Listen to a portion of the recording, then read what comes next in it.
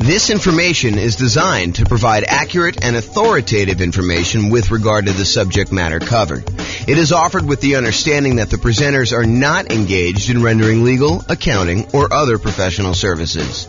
If legal advice or other expert advice is required, the services of a competent professional should be sought.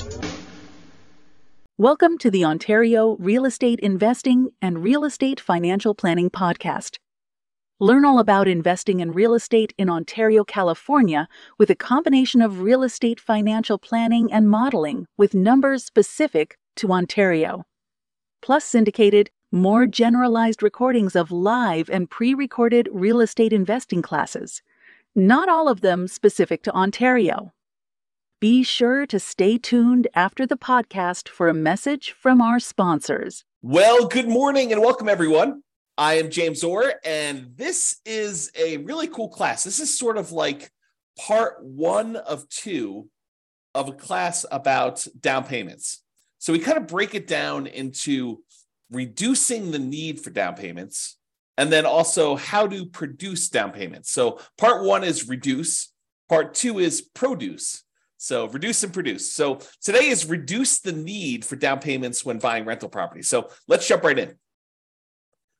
So before I even get started in this, I want to mention it's not just down payments. Really what we're talking about is the total cost to close plus reserves. And I'll even throw in another one. For some real estate markets, it's not just total cost to close, which consists of down payment plus closing costs, plus all the fees and stuff like that you need to do in order to get your loan, plus reserves. But in addition to that, in some markets where you have negative cash flow, we're also talking about the people that choose to be a little bit more conservative in their real estate investing. They may want to set aside how much negative cash flow they're likely to have over the duration of owning this particular rental property. And you're like, how can you figure out how much negative cash flow you have while you own a rental property? Well, we can make some basic assumptions, like when we do our deal analysis spreadsheet using the world's greatest real estate deal analysis spreadsheet, we can go look at how much cumulative negative cash flow there will be on that particular rental property by saying, as an example, there's negative $200 a month for the first year. Then rents go up by $50 a month in year 2. So now there's only $150 a month for year 2. And then at the end of year 2, rents go up another $50. So at the start of year 3, it's only negative $100. And then at the end of year 4, it goes up $50 again. So you have only $50 negative. And we could add up, 200 times 12, $2,400 for year 1, $150 for year 2, which is $1,800 for that. Plus year 3, we've got about $1,200. Plus year 4, we've got about $600. And then we could sum up all of those and say, look, if we really want to be super conservative with our money that we are putting aside to make sure that this property is a good property for us and helps us get to financial independence, we're talking about making sure we have enough down payment saved, how much we need for the total cost to close, including down payments and closing costs and all that other stuff, plus any reserves, whether you're doing 6 months of reserves in some type of really liquid, super safe savings account, or 12 months of reserves in something a little bit more aggressive, like stock market or something like that. Plus now we're talking about, in addition to that, this idea of setting aside all of your negative cash flow so that you really are covered. And this is a good investment for you, even if you need to set all that money aside. And then we can take all of this as our denominator when we do deal analysis and use it to find out what our overall return on investment is, including the investment of down payments, closing costs, reserves, and any negative cash flow, the cumulative negative cash flow. So that's where we're headed, but that was a tangent. So today I'm really focused on how to reduce the need for down payment.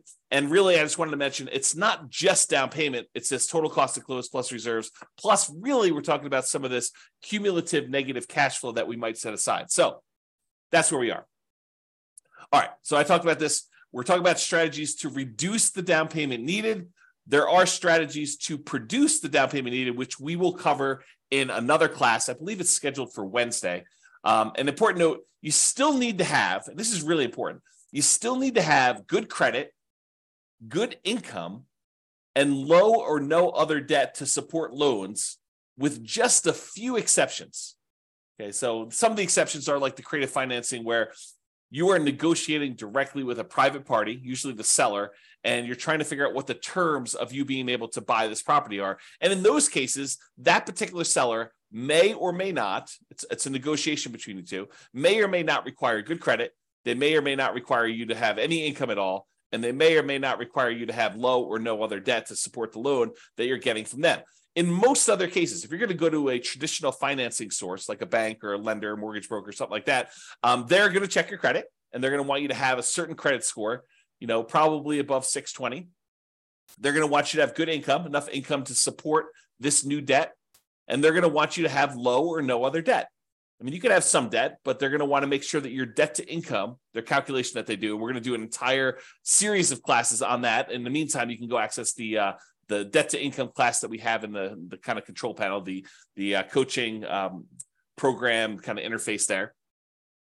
But they're going to want to make sure that you have good credit, good income, and low or no other debt using the debt to income calculation in order to see if you qualify for this loan. So we're going to talk about down payment. And I think a lot of folks think, I'm being limited by my ability to produce this down payment, but it may also be good credit, good income, low or no other debt as part of this limitation as to what you can do. So you really need to focus in on all of those things. It's not just one thing you're solving. We really need to think about all those. Okay. This is kind of interesting. This point here is super interesting. Any simpleton, any fool can find a reason why it won't work for you. I'm going to give you some ideas on how to reduce the need for down payment. And in another class, we're going to talk about all the different strategies for how to produce a down payment. And there is a tendency, there is an easy path for people that don't want to put in hard work, that don't want to put in effort, for them to say, oh, James came up with this idea, or James is sharing this idea that has worked for other people, but that doesn't apply to me. It's not really my thing. I don't need to worry about that because this particular concept doesn't apply to me at all. It's not relevant. And I'm telling you, that's a mistake. Any fool can think of a reason why it doesn't work or it doesn't apply to you. Really, it's a sign of your intelligence, your resourcefulness, your kind of resolve, your grit, your tenacity to get things done, to figure out the ways that this does apply, to take these general ideas that I'm sharing with you and apply them to your specific situation. And I can't really do that for you. And if you want to, share ideas on the coaching sessions, we could do that. We could talk about how this applies to you and help you implement that. But really, you have to think about this for yourself. You can't just say, oh, that's a very specific situation. No, you need to take the idea and say, how can this apply to what I've got going on, to my particular life? So just keep that in mind, that will it work for me is really not a question of, does the direct exact example that James used apply to me, but really, does this generalized concept, how can I make it apply to me? And maybe it's not a direct application. Maybe it's sort of like a partial application where, maybe I can't get that full benefit, but I can get this little benefit and make that work for me. Okay, so that's where we're going there. All right, so let's jump right into the reduce things. Really easy one. And this is especially helpful for nomads, people that are buying a home as an owner occupant with usually little down or nothing down, with better interest rates because it's an owner occupant loan. They're moving into the property. They're living in the property for at least a year. It's a requirement of the lender that if you get these owner occupant loans with low or nothing down and really good interest rates, that you live in the property. You're going to sign a piece of paper that says you agree to live in the property for a year. And if you don't kind of hold up your end of the agreement there, that's called loan fraud, and you can go to prison for it. So it's not something to mess with. So you go and you buy the property as an owner occupant, little or nothing down with really good interest rates. You move into the property, you live there for at least a year. It's a requirement with the lender. And then once you've lived there for a year, once you've saved up your next down payment, you qualify to get the next loan, you buy your next property, you convert the previous one to a rental, and you repeat the process as many times as you want. So that's what nomading is, or buy and hold type real estate investor. So this is really good for that. So the hint is, how do you reduce the need for larger down payments? Well, you minimize the price of property that you're buying. And I know this seems obvious, right? I'm just naming some of the obvious ones. Some of them are less obvious, but this one is really obvious. If you want to reduce the need for a down payment, you minimize the price, that minimizes the down payment. So how do you do that? You search for properties by lowest price. You find the property that makes sense for you, has the best characteristics for buying a rental property: really good price to rent ratio, really good long-term kind of property, low capital expenses on the horizon. And even if you did have them, they're reasonable cost type ones that would see really good, significant appreciation over time, ones that you're going to have low vacancy in. They're not, they're not kind of wacky properties that are functionally obsolete, things like that you want to look for. But you want to also find ones where if you can get the same economics, but buy it in a slightly less expensive property, and you're concerned about down payment, then maybe you should focus on that. So search for properties by lowest price. Now, here's a little carve-out, a little caveat for these, and something that a lot of people don't think about. Oftentimes, when you're searching for properties by lowest price, these properties tend to have deferred maintenance. If you think about it mathematically, imagine making a list of properties from the lowest price to the highest price. And you're searching down the list, going one by one by one. You're like, okay, this is just too inexpensive. It's in a bad part of town. I'm not really interested in buying that property. It needs a lot of work. It's only one bedroom. It's kind of in a wacky area. You kind of eliminate some of the really, really, really inexpensive ones typically.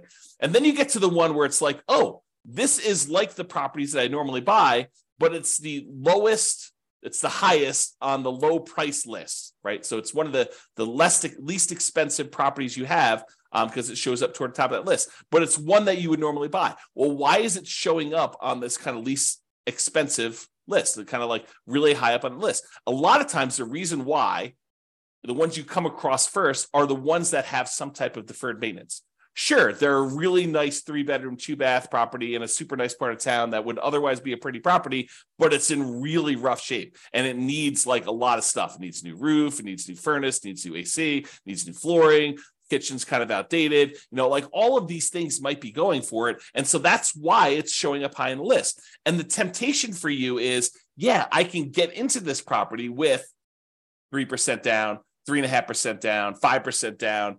If you're going to move into it as a nomad or house hacker, or, 15% down if you're willing to do PMI on an investor loan, or 20% down an investor loan. And because it's a less expensive property, that's a smaller amount of money. You may be thinking, this is really attractive to me.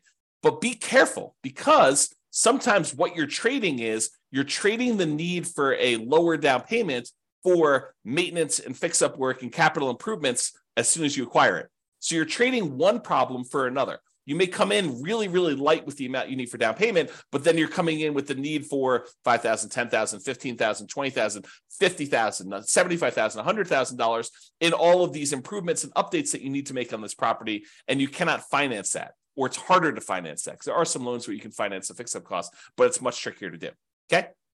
So be careful about this trade-off that you're making where you say, I want to buy this really inexpensive property, and I'm not afraid of doing some work in order to buy a property like that, having some deferred maintenance. Well, you're trading the need for your down payment in order to do a property that does not need work. And I think I used this in an example when we talked about how to improve cash flow while searching for properties. And I showed you what the difference was between buying a property where you needed $10,000 worth of work and taking that same $10,000 that you could have used for work and instead improving on the interest rate that you could get, and how much more cash flow that actually improves than taking the same $10,000 and buying a discounted property where it was more than a $10,000 discount, but it needed $10K in work. So go watch that class, because we talked about how much better it was in terms of cash flow by doing it that way. Okay.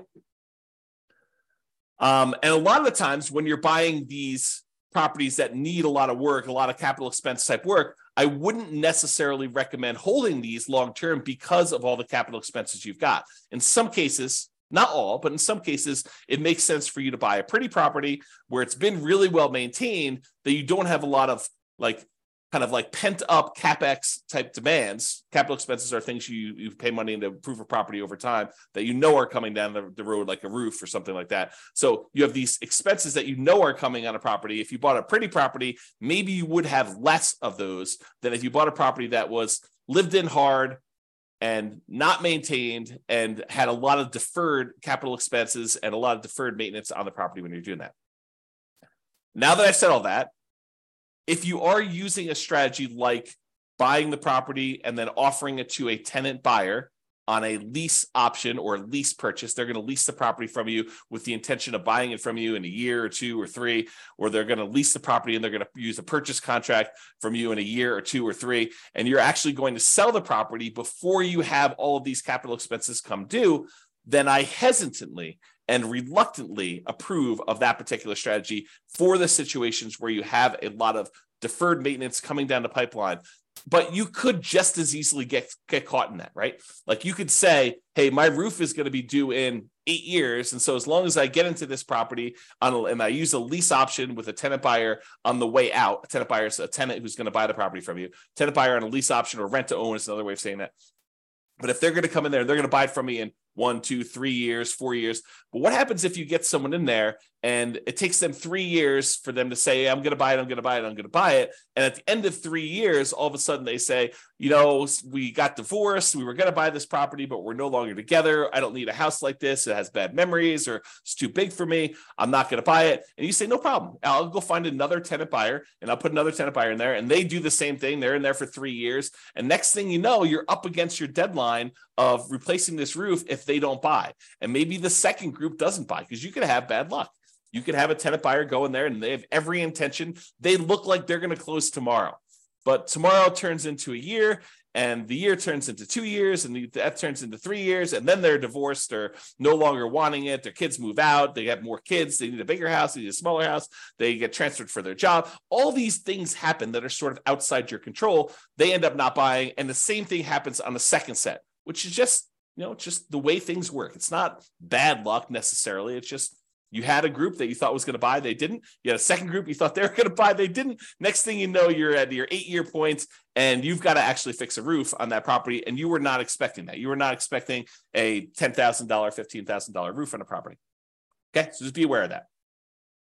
It might be easier to find tenant buyers with 5% down in that second quartile property anyway. So if you're thinking about, hey, look, I really want to buy these super inexpensive properties in order to save on down payment, it may actually be easier for you to find people more in the meat of the market, in the middle of the market. If you think of the market sort of as a bell curve, there's these really inexpensive properties, and there's very few of those. But as you get more toward the median, the number kind of increases until you get to this middle point, the median point of prices on there. And this is the number of those that exist. There's a lot more in the meat of the market. And then it kind of starts tapering off where you have fewer and fewer and fewer really expensive properties. And so you get to the point where it's really low down here for the most expensive properties. The $200 million properties in your marketplace, there's not a lot of those. And there's not a lot of those $10,000 properties in your marketplace either, right? And so you have this sort of curve where it comes up and the meat of the market's in this middle. It may be easier for you to find people in that kind of meat of the market where they need that median type house,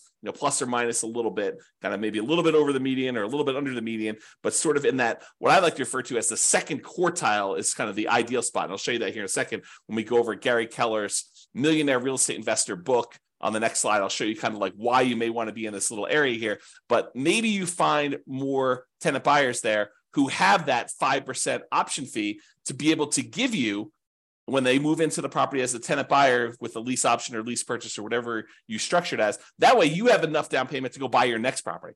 So maybe you're buying the property, you're moving in, you're putting 3% down, 3.5% down, 5% down. You're living there for a year, and then you're offering it to a tenant buyer or on a lease option or lease purchase. And if the tenant buyer who's moving into the property you're about to move out of gives you 5% down on that one, well, now you have 5% that if you're buying a similar price property to what they just gave you 5% down on, you have the down payment you need in order to buy the next one completely. So that could be a strategy for you to actually produce the down payment, which we'll talk about in the next class. Okay. All right. So let's talk about this graphic from Gary Keller's Millionaire Real Estate Investor book. Which is a phenomenal book if you haven't read it. It's usually called the Blue Book. If you look behind me, you can probably see it on my bookshelf, although I think it's where my head is. Yeah, it's on that middle shelf right behind where my head is. So if I tilt my head, I get really active. You can kind of see it on there. But yeah, so this is totally worth reading. A Millionaire Real Estate Investor by Gary Keller. Super fascinating book for real estate investing. And in that book, he has this image. And I'll just kind of walk you through what this image is telling you. But it's basically expressing where are the best deals? If you think about it in terms of low-end prices or high-end prices, like where are the best deals in a marketplace? And so he breaks it down into 4 different characteristics or 4 different kind of like ways to think about properties. He talks about cash flow, how much the properties typically cash flow, how much hassle is involved. Certain properties, they require more work, less hassle. Appreciation, the tendency for property values to go up over time. Which ones are you likely to see the best appreciation for? And then liquidity. What if you need to get into a property, or what if you need to get out of a property? How liquid is it for doing that? And then he has down here, low-end properties, high-end properties, and average properties. So this is sort of price. And then for each one of these characteristics, the cash flow, the hassle factor, the appreciation factor, the liquidity factor, this is where they have low. So like low cash flow or high cash flow, or hassle, low hassle or high hassle. And so it's low down here, medium or high. And so if you think about it, let's look at the cash flow line. It says dashed line here. So on the low end properties, those tend to have the best cash flow. They tend to have the highest cash flow. And then as the price goes up, when you get about to the average properties, they tend to have in this sort of medium cash flow. And then over kind of as they get into the higher end properties, the cash flow dips off a little bit. So it gets to be, I don't know, I'd call this medium low. It's not all the way in the low end, but it's definitely not in the medium area anymore. And so you kind of have this cash flow curve sort of decline as prices go from low to high. So the low ones have the highest cash flow. The high end ones have this kind of like medium to low-ish cash flow. Now, as far as hassle goes, the low end properties have like a medium plus hassle factor. And then once you get down to the average price properties, it has what I would consider to be a low hassle factor, the lowest of all of them. And then as you get up into higher end properties, the hassle factor increases until it gets up to medium plus again. So as far as hassle goes, the best deals are sort of in that medium range, the lowest hassle that you've got there. Now, in terms of appreciation, the low end properties have like this low to medium, probably pretty more and a little bit more on the low side. And then as you get up into this average properties, they kind of peak out with a kind of medium plus, kind of medium to high appreciation. And then as you get to more expensive properties, they drop back down to a full right in the middle of median. So, or medium. So basically you have this appreciation where on the low end, they tend not to appreciate as much. In the average, they tend to appreciate the most. And on the high end, they sort of like appreciate, but they don't appreciate quite as much as the average goes. And then finally, liquidity. Liquidity on the low end of properties, like the least expensive properties, has really low liquidity. It's hard to get in and out of those. When you get to the average properties, those are the ones that sell and are bought the most. And so that is the highest liquidity. And then as you get into this really high end, most expensive market, it goes back down to low. So if you look at kind of like where all of these curves, the cash flow, the hassle, the appreciation, liquidity, where are those where they're the best of all four of them? You can see that the great deals tend to be in this, like not the very, very low end, but not quite average. So there's sort of like between the cheapest stuff and the middlemost or average type properties, what I would refer to as the second quartile, not the very, very low end, but not sort of above median or average, if you kind of think of it that way. So this sort of like spot where it's like not quite the cheapest stuff, but not there. So sort of like the second quartile. If you imagine you priced all the properties and you had them into four groups, you have the halfway point, kind of the median, and then the halfway of the bottom half, the kind of like cheapest properties. There, if you divided that in half again, it's the second quarter. The second part of all that there is where they are. And you have good deals sort of like right in the average. So somewhere between great deals, the kind of like start of the second quartile, all the way through to the middle point of that is where the good deals are. So you can kind of get a feel of where you want to be, according to Gary Keller in his book, Millionaire Real Estate Investor, where these ideal deals are. And you may find in your marketplace, they're slightly different than this, but I think overall, you'll find this to be a really good thinking tool as to where you may want to invest. Probably not the cheapest end, and probably not the highest end, although there are exceptions. There are real estate investors who are successful on the very, very, very, very, very low end and successful real estate investors on the very, very, very high end, and people can go against the trend. But if you're looking for sort of like a well-worn path of somewhere that, this is kind of like a proven strategy in many ways, this is what you want to be thinking about. All right. Let's talk about strong sellers market. So we've kind of left, to a large degree, the strong sellers market.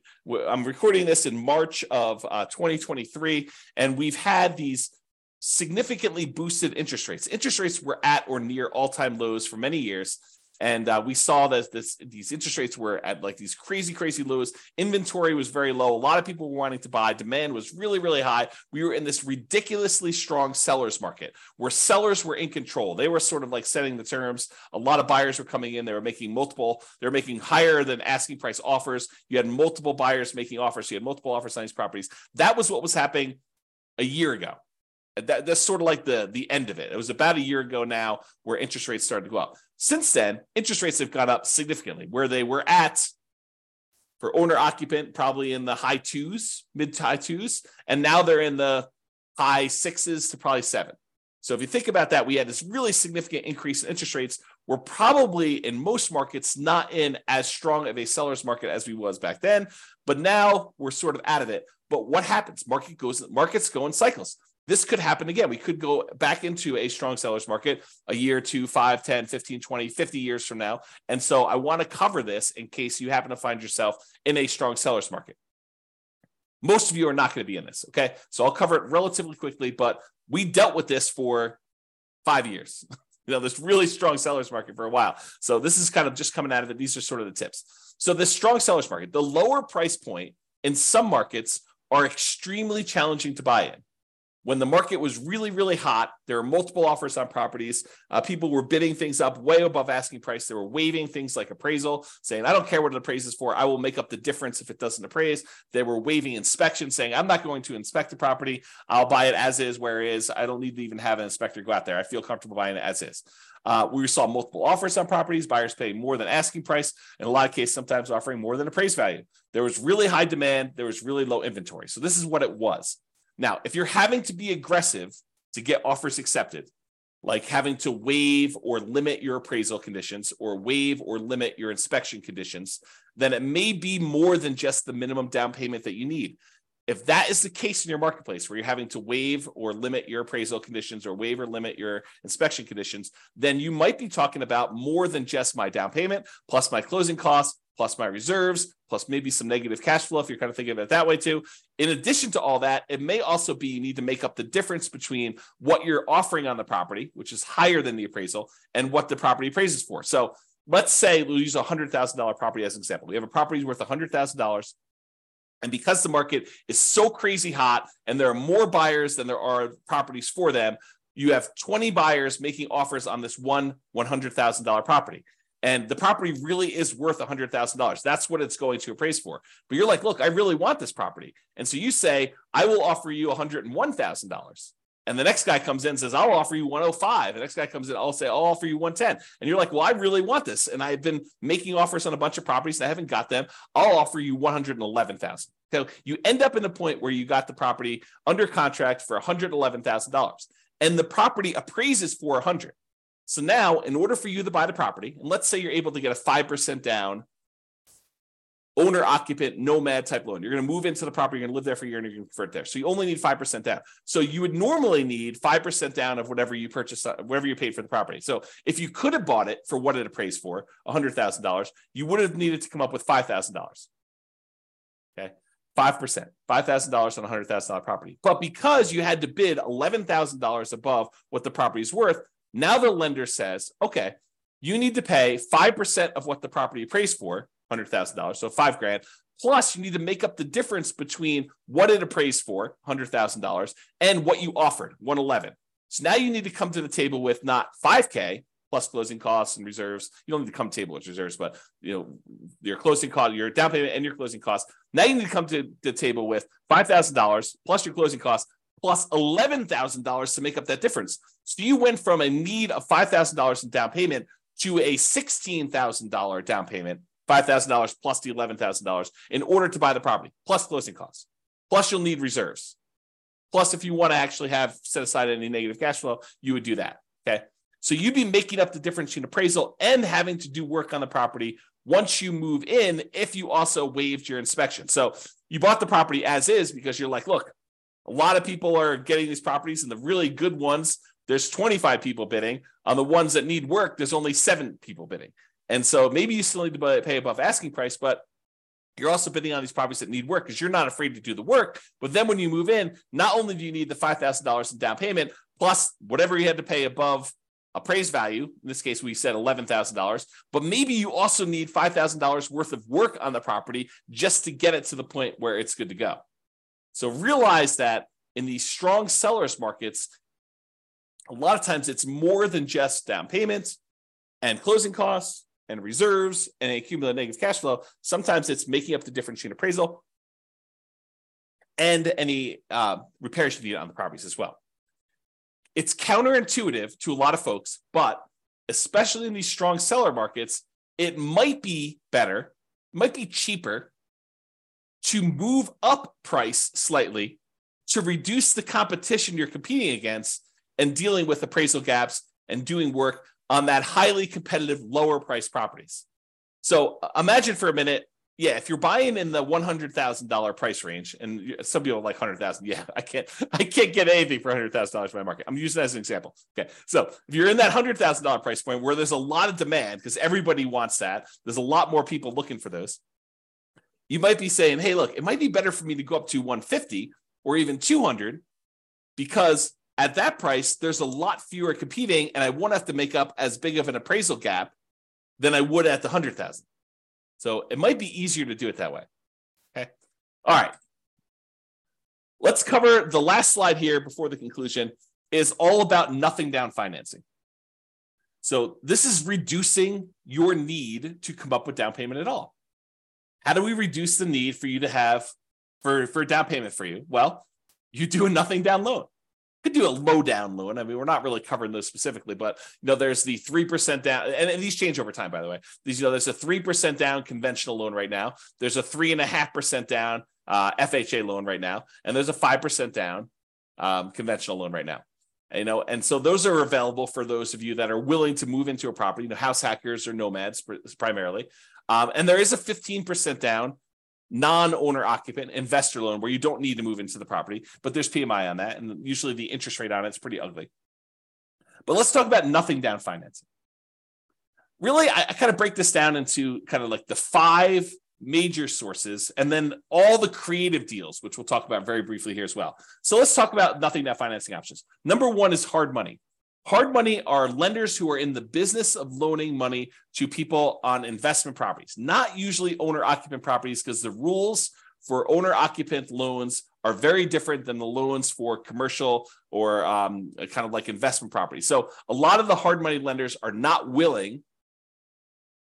I say not willing because they don't want to deal with all the regulations and rules and stuff like that. And there may be an exception to somebody who does, but most of the hard money lenders are going to say, no, if you're moving into the property, we don't do loans like that. If you're buying it as an investment, doing like a fix and flip or something like that, then we'll loan money on those. So hard money lenders are people in the business of loaning money.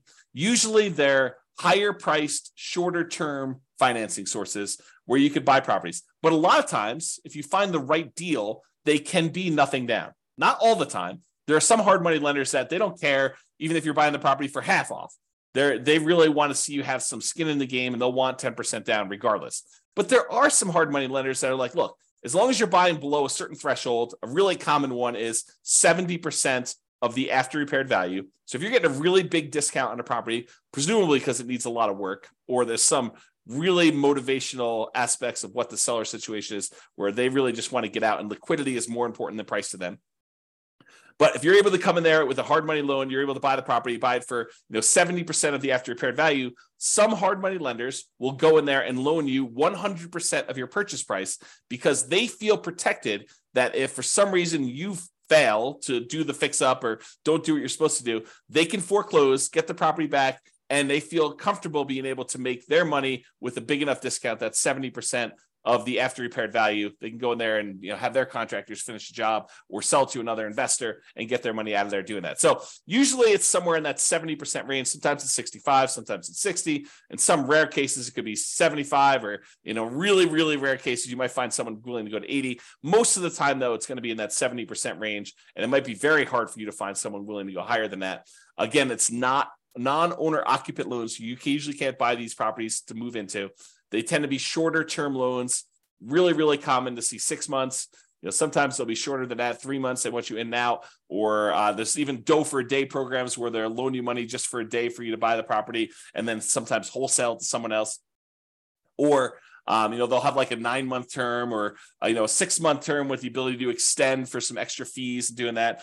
They tend to be higher interest rates, and they tend to have upfront fees, which we call points. So someone, they say a hard money loan is, it's 18% and 4 points, which means you're paying 4 percentage points, 4% of the amount you're getting on the loan as an initial fee in order to get the loan, which is expensive. Plus 18% per year. So if you're doing a 6-month loan, you're going to pay 9% of the loan amount over that 6-month period to do that. So, and a lot of times with the point, not everyone, but some of the hard money lenders, they will allow you to add your points to the loan. So just use really simple math. If you think about this, you want to go borrow $100,000 to buy a property using hard money financing. So they'll say to you, okay, we're going to loan you the $100,000, but there are 4 points. So you owe them $4,000. What they may be willing to do is they'll say, instead of you owing us 100, now you owe us 104. And now you're paying 18% interest, as an example, on 104 instead of paying 18% interest on the 100. That way you don't need to come up with the $4,000, but you're actually paying interest on the $4,000. So they tend to make a little bit of money on that by doing it that way. So some of them will structure it that way. Some of them will not. Some will say you need to pay the points up front separately, in which case it's not really nothing down. But a lot of the times you could structure these as a nothing down loan. So that's sort of hard money. Oh, and these are really popular for people wanting to do the BRRRR strategy, the buy, rehab, rent, refi, and then an optional last R is the repeat process. So you can kind of repeat this if you're doing it. So that's all hard money. And the hard money lenders are in the business of loaning money, and they have their own preset terms. You can try to negotiate them, but if you're coming in as sort of like a first-time client and you've only done one deal, your ability to negotiate is probably severely limited.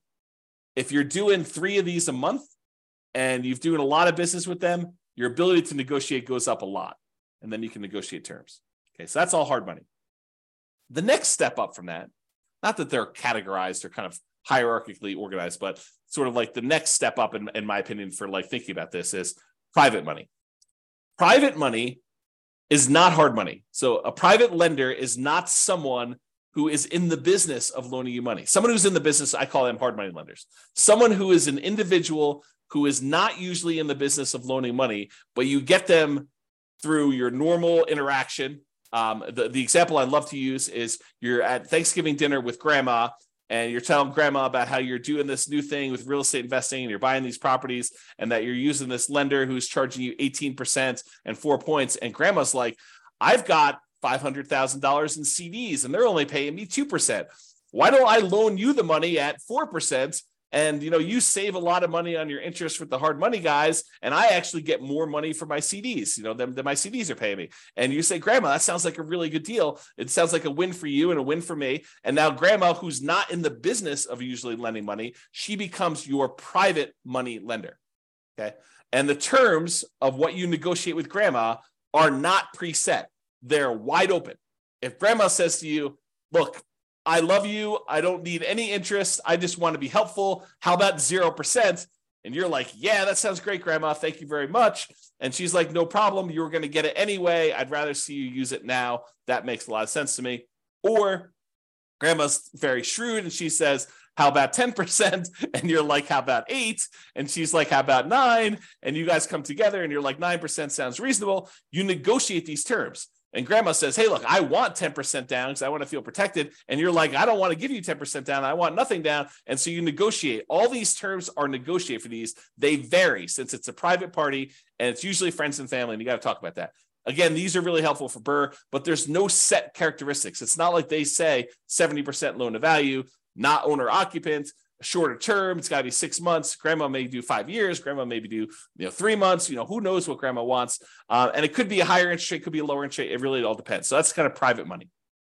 The next one is USDA. The U.S. Department of Agriculture has a special loan program for helping people buy properties in rural areas. You're not going to be able to buy this in your major cities, but like if you are willing to drive 30 minutes into work, and a lot of times within a 30-minute drive, maybe a little bit longer in some cities than others, you can find these rural areas where the population's a little bit smaller. It's sort of like all the little towns on the outskirts of these big towns. You can find those, and you can find out exactly if they qualify by going to the USDA website. They have an eligibility map where you can type in addresses and it tells you if it's in a USDA eligible zone.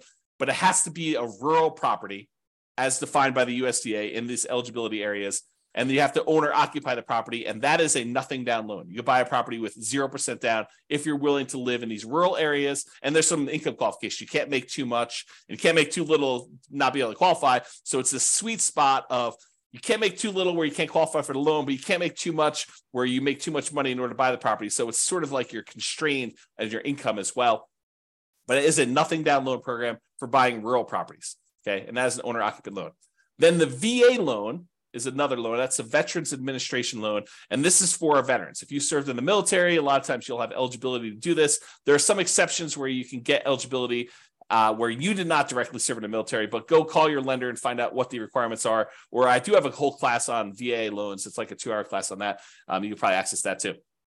But you must have VA benefits and you must own or occupy, live in the property in order to qualify for the VA loan. And that is also nothing down.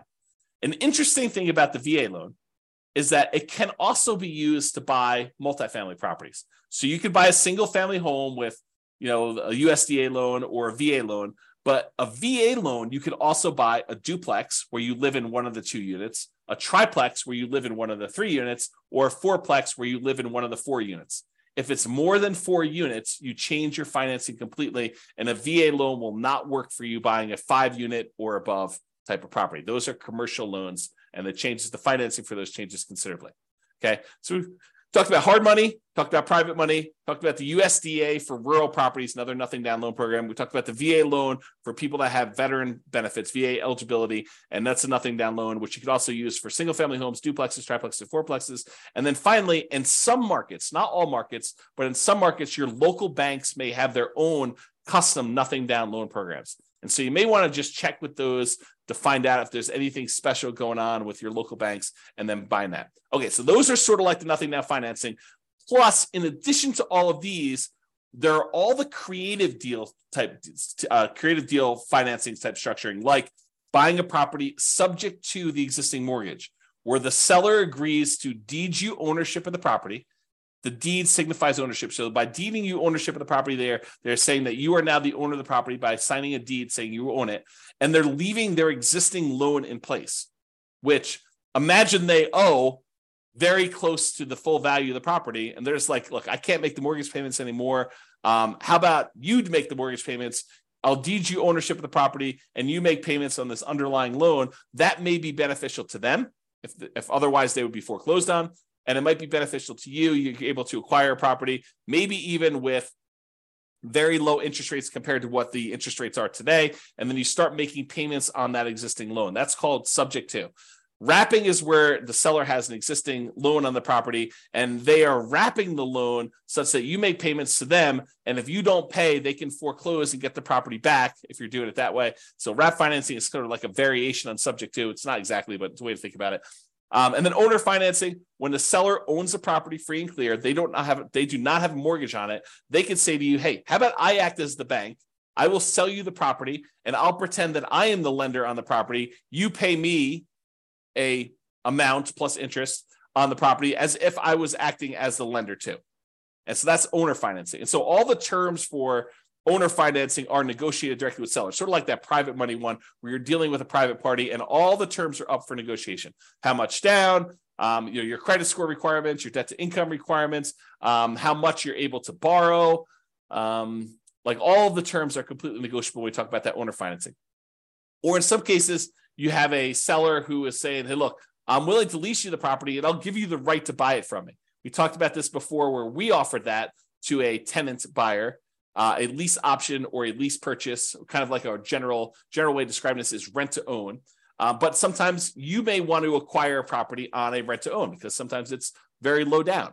Now, a lot of these strategies, subject to wrap financing, owner financing, lease option, loan assumption to a lesser degree, and all-inclusive deeds of trust, a contract for deed, like all of those creative financing stuff, a lot of times they may be nothing down. But in most cases, you're going to need to pay some money in marketing in order to find these types of deals. Sure, there are some ways to be able to find properties like this, creative financing, where it costs you nothing but time. making calls from people that are advertising properties for sale by owner, or knocking on doors or something like that, where you're just doing manual labor to do it. But in a lot of cases, you're going to be doing direct mail or ads on places like Google or something like that in order to find sellers that have a situation where your creative solution may be good for them. It may be a good fit for them. Okay, so those are all possibilities for reducing the need for down payment. Creative deals, they're flexible. I mean, they could be you need down payment, or they could be you don't need down payment. But those are sort of like the list of nothing down financing, hard money, private money, USDA, VA, local banks, and all the creative stuff subject to wrap financing, owner financing, lease option. You kind of get the idea, all of those in there. So in conclusion, it's not just about down payment, but really we've been talking about the total cost to close. Your down payment plus your closing costs plus anything else you need there, and reserves, because it would be imprudent. I'm going to use stronger language here, okay? It would be stupid for you to invest in real estate without reserves, okay? Strong language. So total cost to close, down payment, closing costs, plus reserves. And if you're in a market where you have some negative cash flow, maybe setting aside all or some of your expected negative cash flow to be prudent, to be prepared for something that is coming. Now, if it doesn't happen that way, if rents go up a lot more than you thought, or you have a lease option tenant buyer come in and give you a much larger option fee or something like that, that offsets some of that negative cash flow, maybe you don't need to worry about it. But it would be a good idea for you to start thinking about some of the negative cash flow and setting some of that aside. Okay, so it's not just about down payment.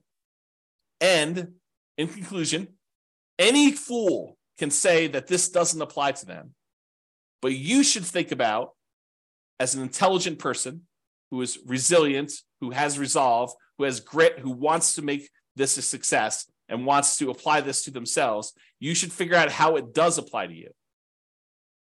How can you change what I said so that it is applicable to your specific situation? And for down payments, today we really focused on reducing the need for down payments. In the next class, which I believe is going to be on Wednesday, there's a class between these two, but I believe the one on Wednesday, we were talking about how to produce down payments. So I've got a whole separate list of 8 or 9 things for how you generate down payments in order to be able to acquire properties. So now we talk about reducing the need for down payments as much as we can. Now we're talking about how to produce them, and then utilizing the strategy or strategies that make sense for you and your goals. Sometimes you say, I don't want to do this because my goal is to do it this way, and this is how it's going to get me to financial independence faster. So I probably shouldn't do that, even though it would reduce my need for down payment. It might be better for you to save up down payment and wait a little while, because that actually is a more direct route to your particular goal. That's another way for me to say that. Okay? So that's all I got for you. This has been James Orr. I will talk to you all soon. Bye-bye for now. With home prices up, mortgage interest rates up, and rents up, but not quite enough to counteract the higher prices and interest rates, cash flow on rental properties in Ontario is harder than ever. Book a call with the Real Estate Financial Planner to apply our proprietary 88 strategies to improve cash flow on your rentals. See the show notes for a link to schedule your call and improve your cash flow today. If you're a real estate agent, lender, or professional in Ontario that wants to help our real estate investor listeners, consider reaching out to learn about collaboration opportunities with this podcast. We'd love to add more value to our listeners by having you assist our investors buy, sell, and finance their real estate investments. See the show notes to schedule a call to discuss collaboration opportunities.